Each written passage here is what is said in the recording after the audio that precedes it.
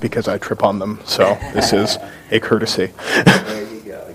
You're all set.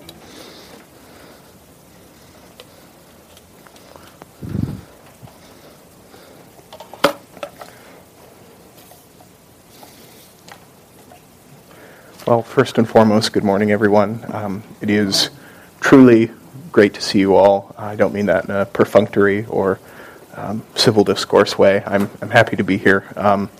Actually, I missed you all last weekend. I'm sure you noticed me not there. It's a big part of your weekend, and I acknowledge that.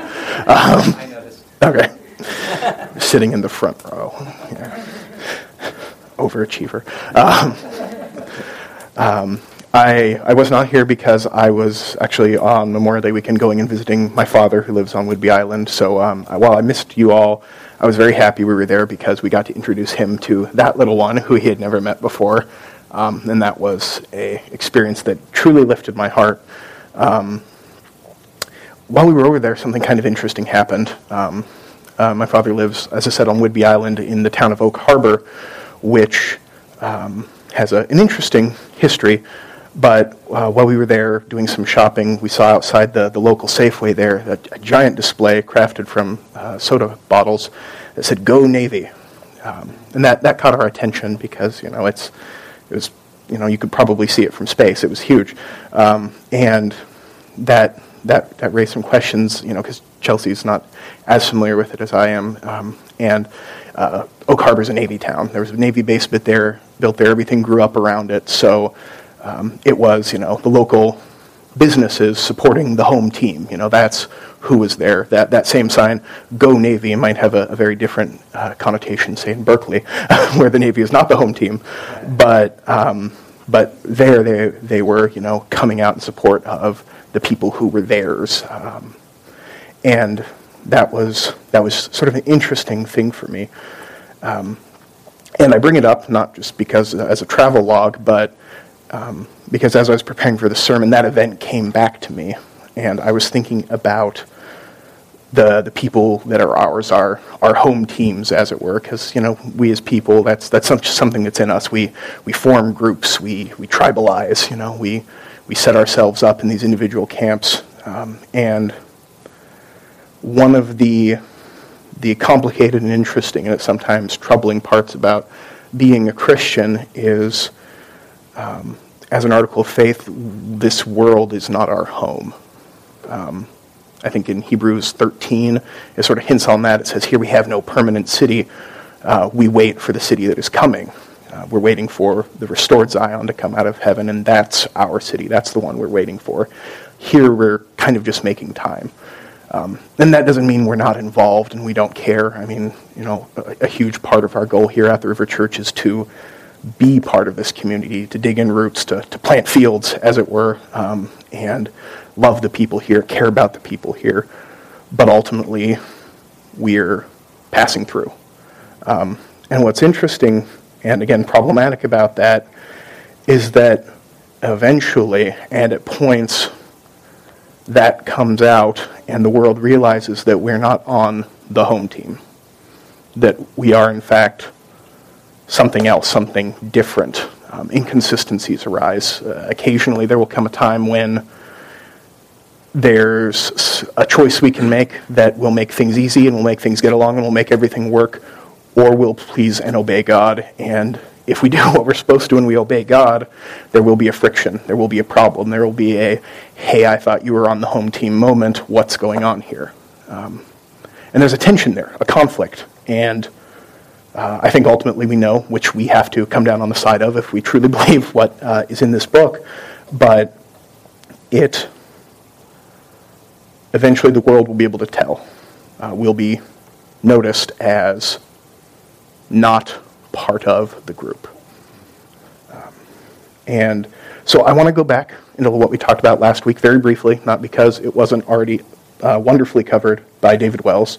Fun fact, we post previous sermons up on the website, so if you miss something, like say you're out of town on Whidbey Island, you can go back and catch up completely, which is a great benefit. Oh, you see? you get paid for these advertisements? No. But, yeah, so I just want to go back over it really briefly just because I want us to have really fresh in our minds what we just left, because having that fresh in our minds, I think, will give us a full appreciation of what comes next. And I think, as the text will demonstrate, it was very much in the minds of Peter and John as they left the Sanhedrin the morning after. So you might recall their disciples, the apostles, are devoting themselves to the temple and to prayer and to the fellowship and breaking of bread. And they're going to the temple, and Peter and John are coming in to the prayer meeting, and they see the man crippled from birth. They heal him in the name of Jesus. That gets everybody's attention, and Peter, having their attention, testifies to Christ. This causes a big hullabaloo. Guards round him up, haul him off to prison. It's late in the afternoon, and politicians and priests go home early, so they have to wait till next morning to get questioned. And they get drugged before the Sanhedrin, and they're interrogated. And this is an interesting scene. It's a really fun one because it's quite dramatic when you think about it. I mean, the film version of this scene is really impressive. You know, you have the Sanhedrin building, you have the full assembly of the elders of the high priestly family, the high priest himself, everyone's there. This is high courtroom drama. And they interrogate them, how did this happen? Why did this happen? And Peter tells them. And it's interesting. And I think David really went into this really well and talked about how this very concept erodes the power and authority of the Sanhedrin, which historically is actually already eroded because the Romans have come in, the Romans have taken away the power of the death penalty from them. They oversee everything. So you have this very ancient, very proud, very tradition-minded group of rulership that isn't completely in charge anymore and feels that loss of power keenly. And here come these guys to chip away at that a little bit more and a little bit more. And there's a lot of implication to everything that's happening in that room. They're arrested, they're drug off, they're held overnight, they're hauled before them the next day. Everything about this setup displays the earthly power of the Sanhedrin. We can take you, we can keep you, we can question you. And at a point that Peter's delivering this sermon to them where he says, you were the ones who did this. God raised up Christ. They're metaphorically certainly standing, and also quite possibly physically standing exactly where Jesus was when he stood before the Sanhedrin the morning he was crucified. The stage 1, get hauled before the Sanhedrin, get some questions asked. Stage 2, elevated to Herod and Pilate. Stage 3 is the hill outside they call Golgotha. So there's an implication here as they stand in this room. There's a context hanging over the questioning that it might be easy to miss if you're not the one who might be dead before the sun goes down today. And that's significant. Everything in here is speaking to their power, their authority, the strength they have. And Peter delivers his sermon, and the Sanhedrin eventually gives their response. Do not speak or teach at all in the name of Jesus. The Supreme Court has spoken on this one in ancient Judea. And these words, they're a drawn sword just stabbed into the ground in front of the apostles. Do not speak or teach at all in the name of Jesus, and it's every bit as subtle as that. There's a story that the Greek historian Herodotus recorded in his book, Histories, and it's sort of interesting. There's a ruler, a tyrant, who seized power in a city. And he has a friend who's also a tyrant in a distant city, and the first tyrant is younger at this, and so he sends a messenger to this older, more established, more successful tyrant, and wants to know, how do I keep power? How do I do this? How do I make this thing work for me? And when the messenger gets there, the older tyrant receives the messenger, but instead of answering his questions, he says, let's go outside, let's go for a walk. And so they're walking through the field, a wheat field as it happens, and the tyrant has a stick in his hand, and they're just walking, and he's shooting the breeze with him, but not answering his question. And as they go, every time he sees a tall sheaf of wheat, a big one of the really good ones, he just whacks it with the stick and knocks it down. And they keep walking, and every time there's something that sticks out, one of the big sheaves of wheat that's going to yield a great harvest, flaps it down. And eventually he sends the servant off without answering any of his questions. And he goes back to his master and says, "I'm sorry, master, the man you sent me to is insane. I have no idea. He didn't answer my questions." But the first tyrant understood the implication. There was a lesson in the wheat field, and it was that anything higher than you needs to be brought down. Anything that might be great needs to be strangled in its grave before it becomes a threat. I think modern game theorists call this tall poppy syndrome. But the idea and the analog here is that there are certain things that disrupt business as usual, things that can become problems. And far too often the rulers of the world, then and now, look on the spread of the gospel, and rather than rejoicing with us, see a problem, see a disruption to the system, see something that's going to pop up and be an issue, and the easy answer is take a stick to it. Now, the takeaway, and we see this all throughout the book of Acts, is that faithful, zealously pursued witness invariably becomes an offense to the world. We can and should be loving. We will time and target our messages appropriately and thoughtfully.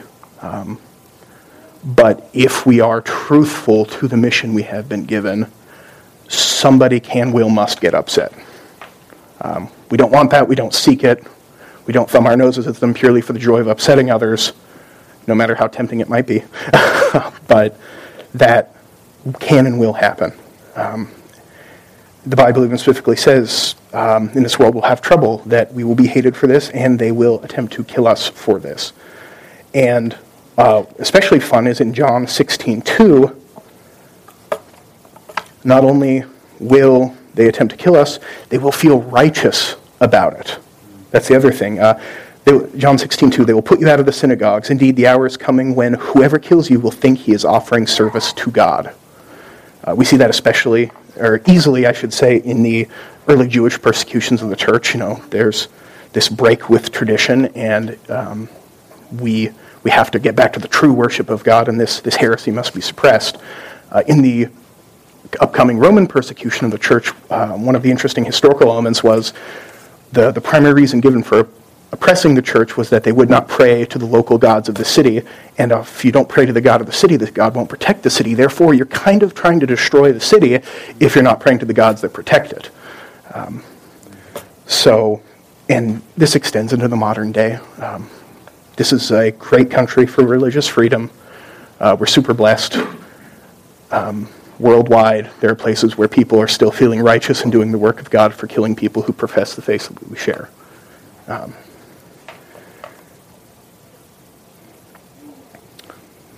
And so the apostles are given an offer that we can extend and apply to the modern day, and I think to some extent still stands. The world has said, do not speak or teach at all in the name of Jesus, and we'll leave you alone.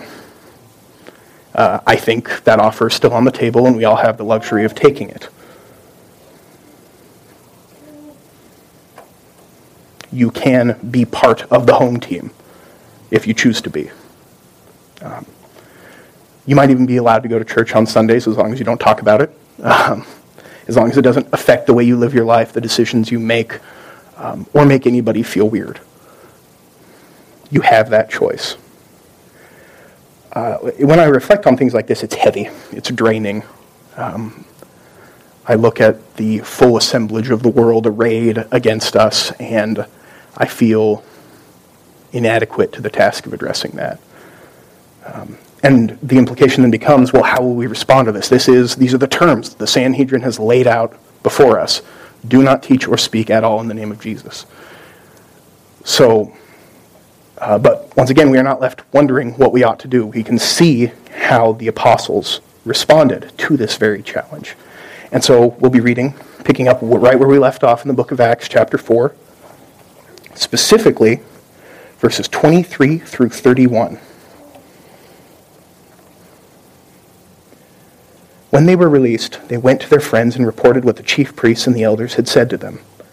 And when they heard it, they lifted their voices together to God and said, Sovereign Lord, who made the heaven and the earth and the sea and everything in them, who through the mouth of our father David, your servant, said by the Holy Spirit, why did the Gentiles rage and the peoples plot in vain?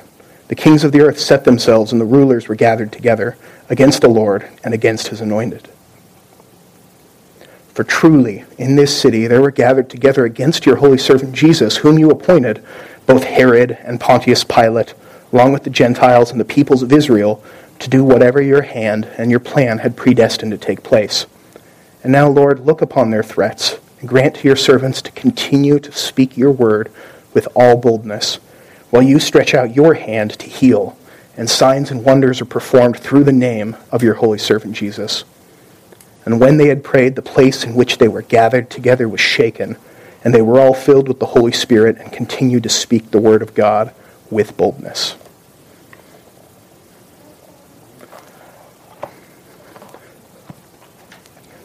So there's our answer. And there's a lot in there, and it's worth reflecting on what the apostles said, the primacy of their thought process, and how it turned out. The first thing that they do is they get back together. Peter and John are by themselves. They're outnumbered, they're outgunned, they're surrounded by enemies, and when they're free, they immediately join back together with the others. There's actually a great word usage thing in here that I learned from Michael, because he did some digging into this himself, and when it says they went back together with their friends, the exact translation is they went to their own. There's a connotation of the people they belonged to. So it wasn't Peter against the world, John against the world. It was the church together, which, hearkening back a few weeks, the question was asked in the sermon, are we together? And so the first bit of strength we can draw from this is, it's true, you're not part of the home team, but you are part of a team, and if you flip to the back of the book, it's the winning team, so that's a good place to be. But what did they do? They got together, and then they worshiped. They prayed. They lifted up to God who God is. In those words, they talk about through the mouth of your servant David, God is the one who wrote this Bible. People may have put the pen to paper, but God is speaking. They acknowledge that he's the creator, that he's the king, that he's the sovereign, that he made the world and all the things in it, including the authority structures that think they can stop the word of God. Peter draws a connection. If the quote that Peter was giving sounded familiar, that's because that's Psalm 2. That's what we were just reading. Peter talks about and connects it and says, they talk about the nations and the rulers assembling, and here in the city of Jerusalem you had the Roman authorities and the Jewish authorities and the peoples of both all coming together, all raging against God's anointed one, Jesus, trying to stop him, trying to rebel against the universe's rightful authority. And how does God respond to that? God laughs at them. God holds them in derision.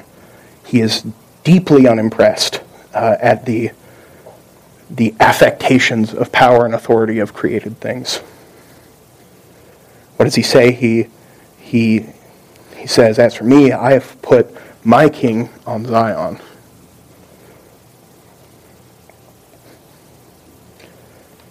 And he responds to this, not bored, not disinterested, but with wrath and fury, and advises them, rethink what you're doing against my servant, because it won't end well for you. And then the psalm ends with a blessing. Blessed are those who take refuge in him, which is not an empty promise. God does not make those. And hopefully that is where we fit into this.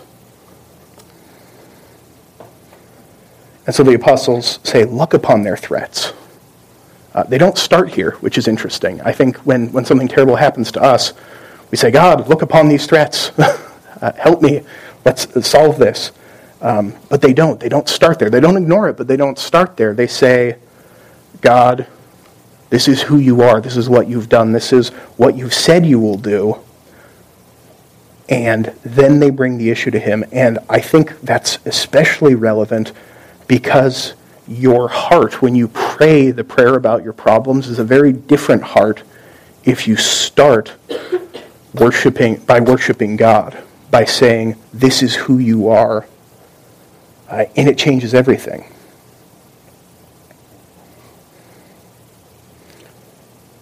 When David made a great point last sermon when he sort of harped on the concept of where your security comes from, in the sense that we have the Sanhedrin holding on to this power, wanting to have that authority, and the church leaning on Jesus. And the question then becomes, where is your power? Where is your security? And the Bible talks about this over and over. It's very hard to internalize and harder to live out. But if Jesus is the source of your security and not your money, you can make the ethical calls in life that might cost you your job or any other number of things like that. Or opening your mouth and witnessing when it might cost you everything.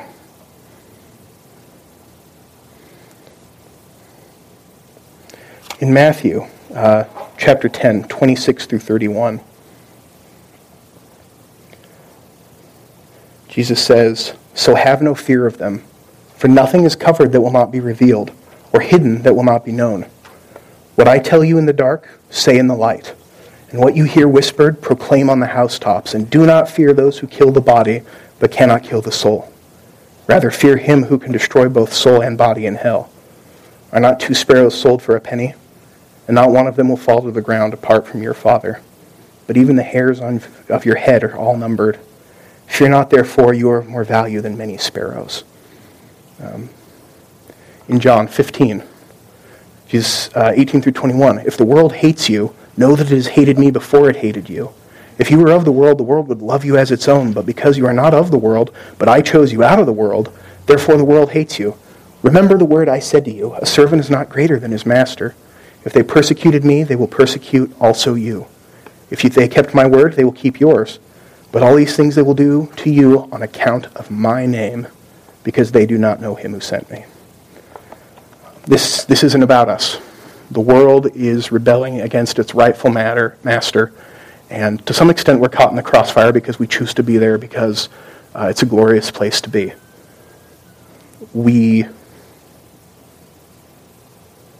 Fear is a weapon to paralyze witness, and worship of God is the cure to that fear.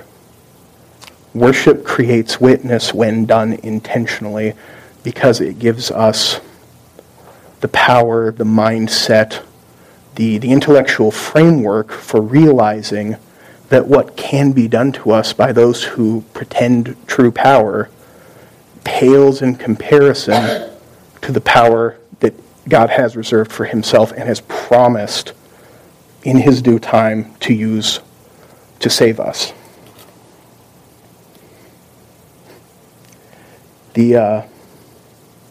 So they worship. There are these threats and they worship. They pray. They lift up God's name. They recite the scriptures together. Exactly what in theory we're doing here every week. And the room is shaken. I think in most of our worship services, if the room shakes, it has to do more with the audiovisual equipment. But it's still a good thing. But and it says that the witness continues after this. They don't stop. The story doesn't end here. We're here in this room today because those men did not take that deal, did not stop speaking and teaching in the name of Jesus. And we have that same challenge before us now. Here we are gathered together, faced with perhaps less imminent threats, but that does not mean they're not there. And the same option of staying silent or pressing onward. It's also worth noting that it says then they were all filled with the Spirit at the very end of that verse there. And that's noteworthy theologically because we know Peter was filled with the Holy Spirit at Pentecost, which means you can be filled with the Spirit multiple times. It's an ongoing process. And that's significant because when the weight of this world, when the oppression, when the aligned forces of absolutely everything is against us and we feel drained, we know we can come to God and worship Him and be filled again.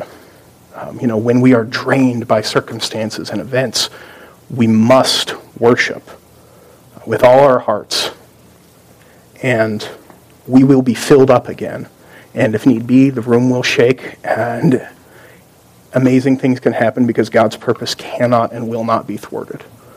And it's wonderful to get to be a part of that. It will happen with or without us, and I would like to be there to see that. We have a discipleship group that some of us get together and go to, and that's been a huge blessing for me in a lot of ways. And one of the things we've been focusing on recently that I just want to highlight here at the end, it's in Colossians 1, 15 through 20. And it's called the Christology. It's talking about who Christ is, his character, his attributes, his accomplishments. And when I think of the opposition to our mission, it helps to focus on the mission, on what we are doing, on who we are serving. And it says of Christ, He is the image of the invisible God, the firstborn of all creation. For by Him all things were created in heaven and on earth, visible and invisible, whether thrones or dominions or rulers or authorities. All things were created through Him and for Him, and He is before all things. And in Him all things hold together. And He is the head of the body, the church. He is the beginning, the firstborn from the dead, that in everything He might be preeminent. For in Him all the fullness of God was pleased to dwell, and through Him to reconcile to Himself all things, whether on earth or in heaven, making peace by the blood of His cross. That is the God we serve. He is preeminent above all things, great and powerful, and the things assembled against Him and against us by extension are nothing before that. And by stopping to acknowledge that and praising Him and His works, we find strength to continue on. And so I urge all of us to do that here together, not alone because we're not alone.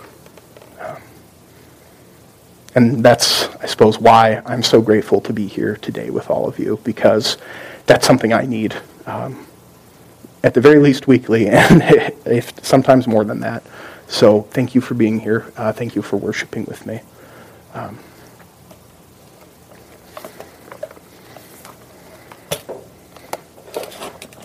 Mike, I'll turn it over to you.